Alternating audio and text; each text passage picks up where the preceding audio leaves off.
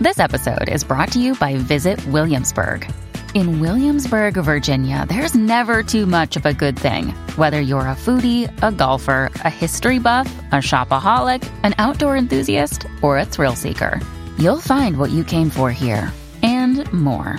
So ask yourself, what is it you want? Discover Williamsburg and plan your trip at visitwilliamsburg.com. Hello, Oregon. It's Wednesday, October 9th, and this is Mary Mooney with a news update from the Oregonian Oregon Live. An Oregonian Oregon Live investigation shows that world-renowned international relief agency Mercy Corps mishandled sexual abuse allegations against one of its founders.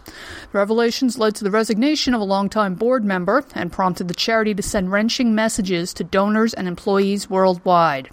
Our 10-month-long investigation found that Mercy Corps executives knew that co-founder Ellsworth Culver had been credibly accused by his daughter of serial sexual abuse in the early 1990s, but allowed him to continue at Mercy Corps in a top role for more than a decade. Now, Mercy Corps is dealing with the fallout. There's been one more vaping-related illness in Oregon, officials say. That ups Oregon's toll to 9 victims, 2 of whom have died.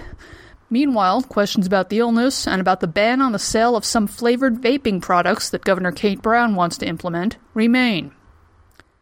Cameron's Books and Magazines, the oldest bookstore in Portland and a city institution since 1938, is closing. The owner says his lease wasn't renewed and he has to be out by December 1st. He said he has thousands and thousands of books and will be selling the inventory at discount prices in the coming weeks.